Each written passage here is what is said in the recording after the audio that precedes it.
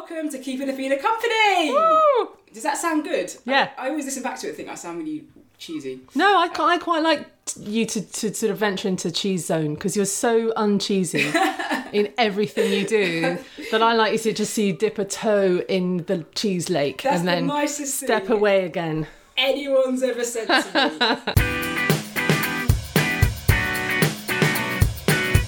So, my name is Athena Cabenu. I'm a stand-up comedian, writer, podcaster, a child. And it's brilliant. And I like it, but she doesn't talk. Children don't talk, really. She will. One day, the child will talk. But until then, I'm going to need to invite people around to keep my company. So thanks for coming around, Katie Lane. Pleasure. If I had an audience, we'd applaud you. Yeah, thank you. Well, I'll just applaud myself internally. Katie, tell me about you. Don't tell me about yourself, I know you. Tell the 3 subscribers that I have about yourself. Oh, God. Number one, I'm useless at doing tell me about yourself. But I met you, I was thinking about this on the way, I met you 7 years ago. 7? I don't remember when we first met. On the stand-up circuit. I think we first met at a gig in Surbiton when I was just starting to creep into kind of M25 zone gigs. And then we went to another gig near there and you drove in your Ford Ka or Ford K8. You have a remarkable memory. Have you still got that car? That car blew up. What? True story. I was on the M1 and I was heading back to London and the bonnet just flew up and all this black steam came out. I think it was not the carburettor, the head gasket. The head gasket blew. And once the head gasket goes... I didn't realise cars had gaskets. I thought it was just old Victorian steam trains had gaskets. Well, the KA was very old. I bought that car for 300 quid. Do you drive? I do drive. It's really weird. I passed my driving test in 1991 and I have never owned my own car. Really? So I am 45 years old and the only car I drive is my mother's car. Because I've always lived in London and I've never had a job outside London where I might need a car. And every time I felt a bit flush, which is not that often, but when I had a real job, I believe you can pick up a Ford Ka for £300. And I've rung my sister, who's never lived in London. She's always had a car. I said, I think I might get a car. And she went, okay, tax, MOT, petrol, insurance, this, that, the other, parking, blah, blah, blah. Do you still want a car now? And I'm like, no. It's honestly, it's a way to burn such money. an expense, I know. It's such an expense. The only reason why I've always driven is because I'm the only one who drives in my immediate family. Fine. So I'm the airport designated IKEA, driver. Yeah, I'm that person. Yeah, stuff like IKEA. Like I haven't been to IKEA for about 10 years purely because I don't have a car. And that's a good thing. Oh no. Get rid of a car. I hate IKEA so much. Not a complaint. I hate shopping. Like everything I hate about shopping is in IKEA. You can never find what you want. They purposefully hide everything. Yeah. And they put the most useful everyday stuff at the part of the store that takes the longest to get to. Like I just want a tin opener. That's what I want. Oh yeah, but you got to go through the sofas and the bean bags and everything first. It's stressful. You were telling me about yourself, and then we got sidetracked. So we got to. I met you 7 years ago. Yes. I had started comedy probably about the same time as you, 6 months before that. And the reason I started doing stand-up, how was I, 37, 38, is because I just come back from a 3-year working stint in Spain. And the reason I've been to Spain is because I totally burned out of my previous job. So I have one of those. What was your previous job? My previous job was in a media agency, which is the less glamorous side of advertising, i.e. you don't make the pictures and the adverts, you just decide where they go. Right. But actually it's having worked with both types, I would definitely choose that side, because on the other side, if you work on the creative side, unless you are the actual creative person yourself, if you're the account manager, your job is effectively working with Alan, who's a 47-year-old marketing director from, Guildford. Right. And getting him to liaise with, or her, if there's a female marketing director, to liaise with sort of Baz and Boff, who are like a cool creative team on skateboards in some agency in Shoreditch. And that's what you got to sort of manage, is that. And it's so stressful and very, I would say, thankless. And a lot of egos. Oh, God. So being on the media side is much better. And I had a brilliant time in my party days, as I say, with a kind of early to mid 2000s where budgets were much bigger. So loads of kind of parties and trips, and I had a great time, absolutely great time. And then I just kind of burnt out. It's very much a young man's game. So I went off, I started a new job that I absolutely loathed more than anything. and I was terribly What depressed. job was this? It was, well, I'd been in my previous job, which I loved, for a long time, and I was in danger of becoming that person where everyone would go, oh yeah, she's been here for ages, and I didn't want to be that person. So I thought, right, grow up a bit, stretch yourself, find a job that's going to test you a bit more. So I did that, and within 5 days I just thought, this is the worst decision I've ever made. And I stayed there for 3 months, by which time I was as physically burnt out as I've ever been. And I know that's not going to induce much sympathy. Oh, poor you. No, it totally does, because that's what happens. Looking back, I think I was having a nervous collapse, if not a nervous breakdown. And it was still, so this was just over 10 years ago, it was still sort of in the days where you didn't run everything through HR. It wasn't that kind of company. Whereas now I look back, I think, well, I should have flagged it up with them and I should have put everything on paper and all the rest of it. Anyway, so I went to do a TEFL teaching course in Spain. I thought I'd do that for 6 months. I couldn't afford to just go travelling and not earn any money. So I did that for a while and just loved it. And because I'd had a proper job before, they were sending me off to teach in businesses and things. And I really, really liked it. So I stayed out there for 3 years. I did 2 years in Seville and a year in Madrid, which is, if I'd gone to Madrid when I was 25 instead of 35, I'd still be there now. It's an amazing city. Madrid is brilliant. It's a proper capital city. It's got that real kind of all the best bits of all the other European capitals, but it's not overrun by tourists and pickpockets like Barcelona. See, I love Barcelona. Yeah, everybody loves Barcelona. I'm not saying Barcelona is not lovable. Barcelona is very, very lovable, but people overlook Madrid because they go, oh, I'm going to go to Barcelona instead. So I would say, get yourself a mini break to Madrid. Seville is a different world, and I've still never worked out a sort of British equivalent to living there. The whole system is completely feudal. Right. So it is 100% old money. Okay. And all the families own all the properties and all the businesses. That sounds like London to me. That's exactly like London. But there's no entrepreneurship. There was one homegrown business that was quite big, but that was it. Right. Anyone else who had money, it was either family money or they were doctors or lawyers or whatever. So people who were, if you're on the right side of that line, you're very comfortably off. You know, your grandma's got a house by the beach, your uncle's got a house here, so you never have to rent with friends ever. Right. So there's a class system. Oh my God. When I think about the class system, I always think about the UK. No. This is just as bad, if not worse. Okay. I would say. And there's people with titles. I tell you who are completely revered are the bullfighters. Right. I thought it would be the footballers. The footballers are all actually quite boring, the Spanish ones, in terms of their love lives. It's the bullfighters who are the showbiz. That's very old school. Yeah, totally. You know, if you go to a town where the bullfighters are like the celebrities, like, no, Cristiano Ronaldo, no, here's Juan, the bullfighter. Like, who cares about Juan? Yeah. Those guys But bullfighting is genuinely revolting. And the thing I didn't know about it is how much the bull is tortured before it's killed. Oh. I thought they just flicked the cape in its face and then skewered it, but no, they don't. They kind of stab it. So I won't go into detail. Oh, I think it's horrific. So horrific. But the other thing is, because Seville in the south is so what they call clasista, so I'm this level, you're that level, the bullfighting season, it's a bit like the horse racing season here, is very much part of the social calendar. Right. So people will have almost like debenture seats. So my family sits in this bit and your family's only got a seat in that box there. And it's so one-upmanship. Even the churches, there are some churches that are better than others, and it's all wow, it sounds for like show. Fox hunting. Yeah. Like a lot of people just, it wasn't about the fox, it was about the charade, and the totally the pomp about the performance, of doing it, and 100%. And this is your job. You're the guy in the red jacket, and this is your job. You're the person who has to run around. Absolutely, I was really shocked how big a fixture bullfighting is in southern Spain. They've banned it in Catalonia because they're a bit more progressive there. Yeah, but it will never ever get banned in the south. Never. Well, it's cultural, isn't it? Did you ever watch a bullfight? Never. Absolutely never. Were you open about the fact you didn't like it? Yeah. But people would just kind of shrug it off. I mean, it's also the other thing about that bit of Spain is that the older people very much drive the social life. Right. So if you go out to bars and restaurants and stuff, it's still mums and dads and even grandmas. Yeah, totally. The other thing, so the heat was a problem as well. So from about March onwards, it'd be beautiful, so 25 degrees. By May and June, I think I once went out in 48 degree heat. Oh, that's ridiculous. That's melting. Yeah. And actually, I figured that I mean, I'm not great in the heat anyway, so I'm so pale and pasty, but I figured that, what's body temperature? Is it 37, 30, 38? Yeah. So anything above 37, 38 would actually make me mental, because the temperature outside is hotter than you are. Stay in. Yeah.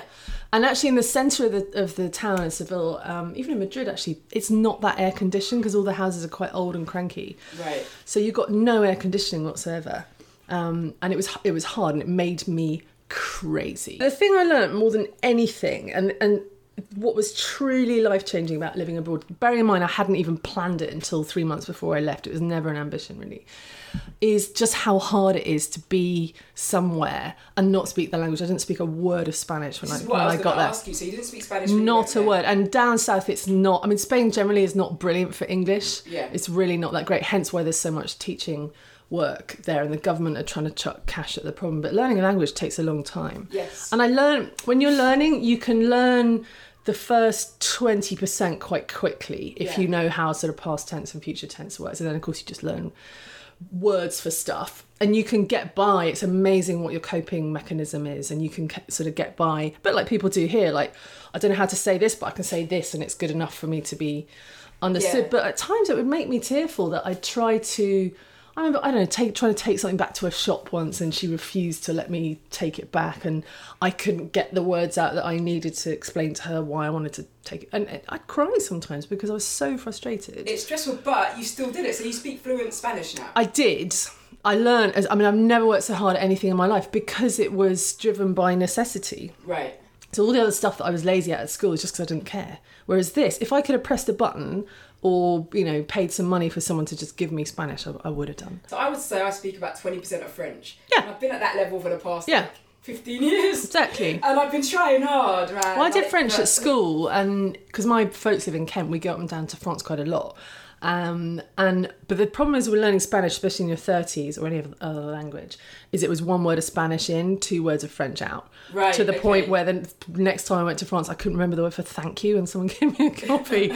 It was bad. The other thing that was interesting is, and this is going to sound dumb, but I'll say it, England and Spain are so different. Right. Especially it's a 2-hour flight. It's a 2 decades difference in terms of everything.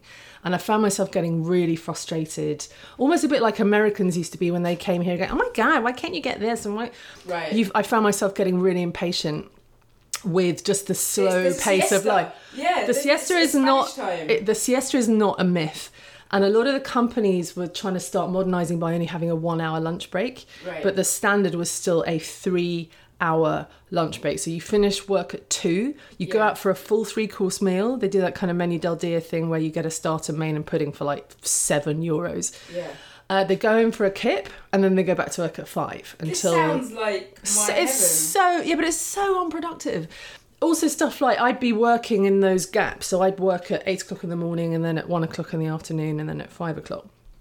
And between my kind of lunchtime and evening stints, I think, I just need to pop and get some milk.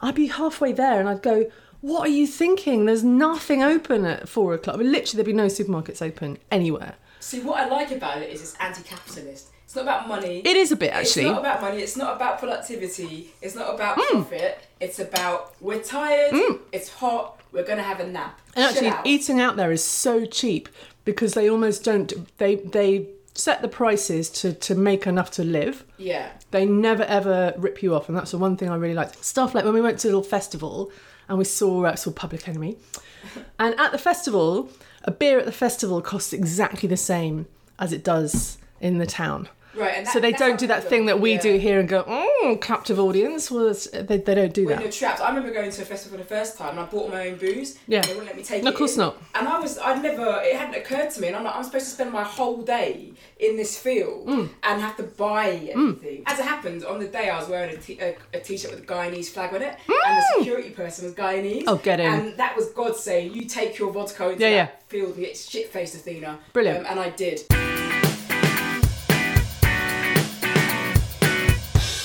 Spain, did you live? Yeah, luckily I've still got a couple of friends who live there, so I'll go and camp with them every now and again. And I'm so glad to know that bit really well. So there's lots of really sweet beaches. So a little plug for you people.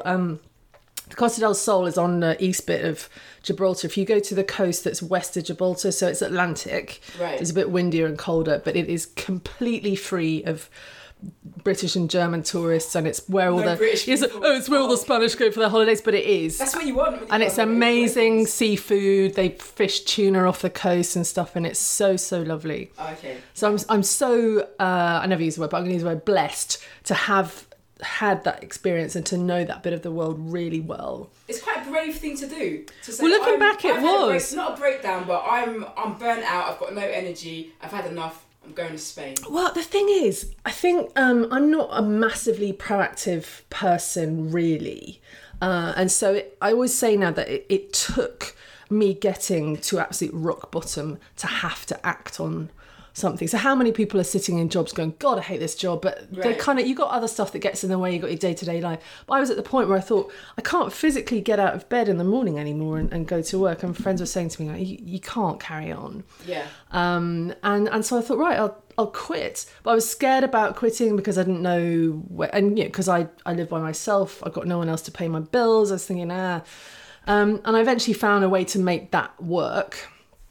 And as I said, Spain is as cheap as hell. I mean, €10 dinners. I miss that like mad. Yeah. And it was just the perfect thing to happen to me at that time in my life. And now I'm in my 40s, I can kind of look back at various stages in my life and go, well, that was awful, but it eventually worked out. That went wrong, but then you ended up doing that. And I think the older you get, the more of those building blocks you have to look back on and go, because of course when you're younger, you don't know what's going to happen to you and you panic. But now I've got the kind of that life experience to be able to. So when I came back to here, I sort of thought it's almost like a clean slate, even though my friends and family were still here. So I just started, I was looking for dancing lessons because I'd learnt Spanish dancing a bit. I say learnt. Like flamenco. Yeah, that's hard. It's hard. Also, I'm very left-handed, so and of course all the arm flicks are with your right hand. And I saw that they were doing dance lessons at Sadler's Wells in Clerkenwell, and they also did comedy courses. I said, oh, I'll do that instead. Sadler's Wells do comedy courses. They do, yeah. Oh, that's a good... And the rest is history, as it were. So But you gave up the dance for comedy. yeah, I didn't even go into the dance. I just did the comedy, and then it kind of went from there. I never used to watch videos of myself or anything, Right. so I had no idea what people were seeing at all. So yeah, I met loads of nice people. I think generally most of the girls were fairly sort of supportive of each other. I met people my own age as well, which is quite important. Why do you think that's important? Because I think there's an overload on the comedy circuit, both open mic, semi-professional, professional. There's a glut of boys in their mid-20s. Yeah. And how often have you shared a journey home with sort of 23-year-old comic and you spend the whole journey just going over how their set went? Yeah, well, I put that bit in, but I don't normally do that bit. I'm like, mate, I don't give a shit. I really don't. And they'd go, oh, do you remember that bit I used to do about penguins? I'm like, no, I don't have your set memorised in the back of my brain. Thanks very much. But then there were other people I met who are loads younger than me who I just loved hanging out with. And you can have, I don't know, it's just kind of a different perspective on stuff, and you sort of get to cast aside your regular, because by a certain age you've got quite a network and quite a sort of support around you. I always say comedy made my world 10 times bigger. Yeah. In many, but it doesn't stop your core world. It doesn't change your core world. No, it just expands it. People in your core world think you're really cool. Oh, I know. Like, oh my gosh. Yeah. And they'll like, oh, you're so brave. Yeah. You know, but I love the thing about, it's so brave. I couldn't do it. It's so brave. First time someone came, often how you meet people in the ladies' loo afterwards when you've been on, and they go, oh, well done. And so when I'd done my first 10 minutes, whenever that was, and she came on, she went, oh, you're so brave. You're so brave. I said, no, not really. I'm just a bit stupid to do this. She went, oh, no, I couldn't do it. I said, okay, tell me what you do. She went, oh, well, I said, tell me what you do. She goes, I'm an events manager. And I said, I'm not kidding. That is literally the job I would be worst at. Yeah. Because I'm really disorganised. I loathe having any kind of responsibility. So if something goes wrong, it's your fault. That kind of thing just puts the fear of God into me. There's no days off when you do something like that. It's constant phone calls of, oh, this person hasn't shown up or they've sent this to the wrong place. That is literally my worst life. And she looked at me and she went, oh, no, I've been doing it for years. I said, well, I couldn't do that. And she went, oh, okay, I never thought about it like that. Yeah. So everybody's got stuff that they would be nervous about, and everyone's got stuff that they're really not that great at. So just find something that you either don't get scared of or that you think you might be good at.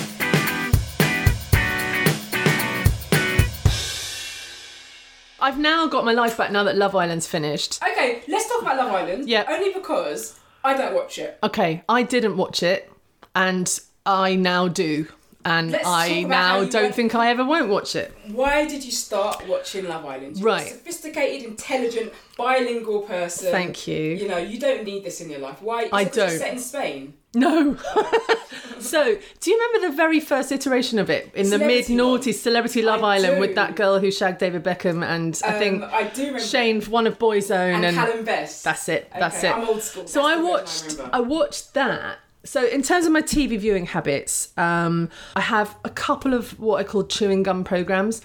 One of them is a thing called Nothing to Declare. Okay, and it's because Australia, the ecosystem is so fragile. They have to be super, super strict about what people bring in. People bring in all sorts of illicit foods. They will literally have suitcases full of food. And the way that the officers speak to them is like, is this food?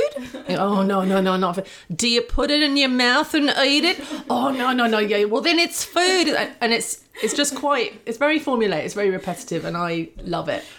So Nothing to Declare. What's the other show? The other thing I love is a thing called Say Yes to the Dress, which is set in Kleinfeld Bridal Studio in Manhattan. And I'm not married, but I've been through lots of wedding dress fittings with friends and what have you. And I just love anything to do with the psychology of something. I'm really fascinated by. So you've got brides who have dreamed about their big day all their lives and were just missing the man to make it all come true. And then you've got other girls who just can't bear the idea of getting married and they leave their dress till 3 weeks before and what have you. Then you've got the mums involved. You've got the sisters, the jealous sisters, the bossy sisters. And it's just so fascinating to see how different people's idea of their perfect day, their perfect dress, their perfect whatever. And I just quite like it. It's very much to do with how women interact with each other. And I am from a 100, well, not quite 100%, but I'm from a very female-dominated family. So I have a sister. My mum's got two sisters. They've got girls. My mum's father passed away when I was very little. So basically our Christmas table has been my dad. About 1,000 women. So I come from a very female-dominated family, so I'm quite used to how those dynamics work, and I find them quite interesting. They are interesting. Oh, yeah. Like we've got it now. So I live in a place with baby, mum, and a grandma. Yeah. And it's So you've got the 3 generations of girls. But it's weird because I had to come back into my mum's place. So I've not come back as a daughter. I've come back as a mum. So you can imagine the friction. Emily. Oh, we need to talk about Love Island. Okay, let's finish on Love Island. Yeah. Why do you watch it? Why should I watch it? Okay, It looks awful. So traditionally, drama fiction has been about telling stories about fictional people, or sometimes you get a docudrama about a real life story based on real events. Love Island is effectively a real life drama, but just featuring the characters just happen to be real people. Right. So you get story arcs, you get villains, you get protagonists, you get all sorts of But things. it's scripted reality, right? Well, I think it's orchestrated reality. So Okay. if something's happened, you can kind of see the joins sometimes. If there's been a big argument or there's been a bit of a sort of romantic liaison between somebody, the producers will say, okay, right, you and you, can you go over there and have a chat about it? But the star of the show this year has been Ovi. So I know about Ovi. Everyone knows about Ovi, Yeah. and he is so universally a man for everybody. Right. Like for everyone. There is, if you disliked him, I'd really be interested to know You're racist. why. Is it like if you dislike him, you got issues? Is it like that? Well, He's so I think nice? if you dislike him, you have issues with human beings in general. Yeah. And the best thing about Love Island, and I can't believe you've never got on the back of this, is, and I only really found this out last year, I'm pretty Twitter literate, I would say. Thank you. I'm quite Twitter literate, but what I didn't understand was, I knew about Black Twitter, Scottish Twitter, all the rest of it, but there's a thing called Fiat 500 Twitter. Yeah, I know about that. And what does that mean to you? Because to me, I didn't really understand it. It's kind of women Yeah. who drive Fiat 500. It's women who drive Fiat 500s. on Twitter. And the thing that landed it for me, it's girls that put little kisses in their Twitter handle. Yeah, or maybe they'll have a little XOX, yeah. butterfly in there. And once I read that, I was like, I know exactly who that is. So Love Island is effectively a war of attrition between Black Twitter and Fiat 500 Twitter. Yeah. And if you can follow the right people, or you can get on the hashtags and stuff, it has made me weep with laughter. So I now watch Love Island for the comedy value as well. Right. Everything I know about Love Island comes from Black Twitter. It's interesting that Ovi this year is like the standout guy. Everyone loves him. Because I've just always found it quite anti-black. And the reason being is that every year... Well, anti-black women. Definitely. Yeah, particularly. But then some of the men are anti-black women too, which is maybe up for debate. But that's kind of what I perceive. And there's always some conversation about, I like my men mixed race. This was it last year. Yeah. So last year because I hadn't watched the previous seasons. Last year there was a girl called Samira who was absolutely lovely. She was a dancer. She was very intelligent, gorgeous, and just not too kind of tiger if I may use that expression. So. And she was the first ever black woman that they put in from the start. I didn't know this because I hadn't watched previous seasons. And just nobody was going for her at all. Absolutely nobody was picking her. Whereas all the white girls on the show were saying exactly, I like mixed race men. I love mixed race men. I think, can you actually say that? Can you specify that you like this exact type of person? And which kind of mixed race? Yeah. Because there's lots of mixed race. And so I immediately said Love Island ain't for me, because if you are a producer or a director and you're hearing that sentence and you're broadcasting it, I define that as racism to say I like people black but not too black. I can't think of anything more offensive. So the fact this was being endorsed, but also it's the men that always do better. Yes. So this year they had quite a lot of mixed race men in it, and all of them were absolutely sort of storming through it. And in the end, I think 2 of them, if not 3, ended up being the villains of the piece for no other reason other than they were just dickheads to their respective lady pals. But yeah, there's definitely a racial element to it, divided into male and female. You don't get any Indians on there, I don't think. Indians, Chinese people. Nope, there's been no Chinese people. There's just a lot of races on the planet. So I think it's really easy to have lots of people of different races in an island where they're supposed to have sex with each other and not be racist. I can't think of anything more easier. So the fact that seems to happen, and that was the thing that happened last year that made me think it's not for me. But that didn't. There wasn't any of that this year.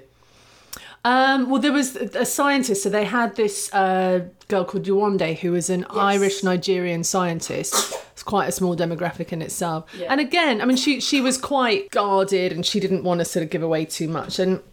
And again, she just didn't really seem to be getting picked. And then this guy picked her because people understand the mechanisms of the show, and that they know that if the public has seen someone not really getting any action for a couple of weeks, they'll know that they can be popular by going in on their white horse and kind of sweeping them off their feet. Yeah. So this guy totally screwed her over.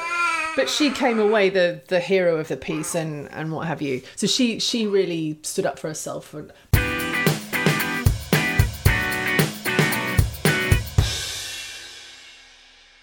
Okay, what are you up to? Well, at the moment, so next weekend or the weekend after, I've got my dad's 80th birthday party. Happy birthday. Thanks very much. And I'm going to have to make a cake for him. So this month is going to just be a bit of quiet time at home and in London. Because I'm self-employed, it's either feast or famine, as most self-employed people will know. So the last couple of months have been super busy, which is great. But it means I've hardly had time to do any just kind of normal, boring stuff. So I'm just going to chill out in London for August. I don't usually go away in the deep summer, do you? No, my Augusts are normally in Edinburgh. Yeah. So it's weird. Well, this is the second year in a row I'm not going to Edinburgh. Just, I don't know, I guess I know fewer and fewer people up there. You weren't going to be there. My normal kind of crew were not going to be there. So I just figured it's a lot of money to spend to be cold. And I'll just see all the shows I want to see in Soho Theatre, which is a great place to see Edinburgh shows. And then what else am I doing? Oh God, I sound so boring. No, you don't sound boring. You sound like you're living your best life, to be honest. I've just come back from 3 days away with 5 little boys, which is... and little baby girl chirps up just right on cue. Yeah, like, and that was really fun. But they're really active, so I did more sport in a day than I would normally do in a week. Oh, listen, children, it's like living with a gym. Yeah. You're just always picking up after them, bending over, Yeah. squatting. Okay, Katie, people might want to follow you after this, stalk you. Stalk me. How can they They can do follow that? me on Twitter. So my Twitter handle is KT with an IE. So KTIEK Lane. Right, and if you're not Black Twitter, you're not 500 Twitter. I'm not. What are you? Oh, I don't know. Okay. I am in the gallery of Black Twitter. I don't contribute, but I spectate. That's the point. That's what, because I like to think myself as part of Black Twitter, and we. No, want the but you are. spectators. You definitely Yes, are. yeah, And we like I get spectators. my feed. So I follow, apart from you, I couldn't even name half of them. So there's a girl called Danielle who I follow.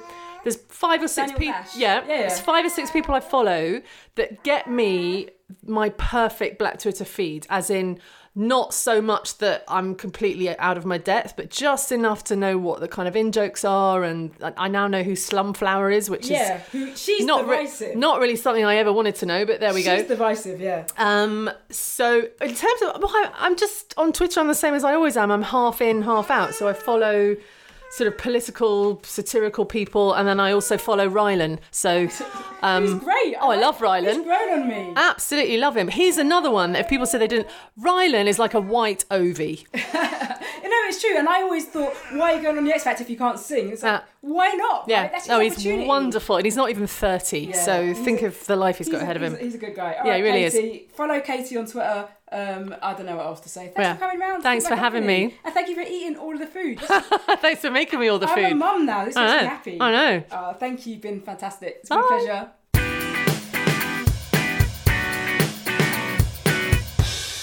So that was Katie Lane. Thank you so much for coming, Katie. I love that conversation. It's nice to cover topics as wide-ranging as living abroad, having breakdowns, and Love Island. And for the record, Katie is one of the only people on the planet that has successfully been able to get me to even consider watching Love Island, which is quite a big deal because it's something I never thought I'd ever bother watching. If you like the podcast, don't forget to rate, subscribe, share, comment, do whatever it is you normally do with podcasts that you like. Thank you so much for listening, and we'll catch up next time.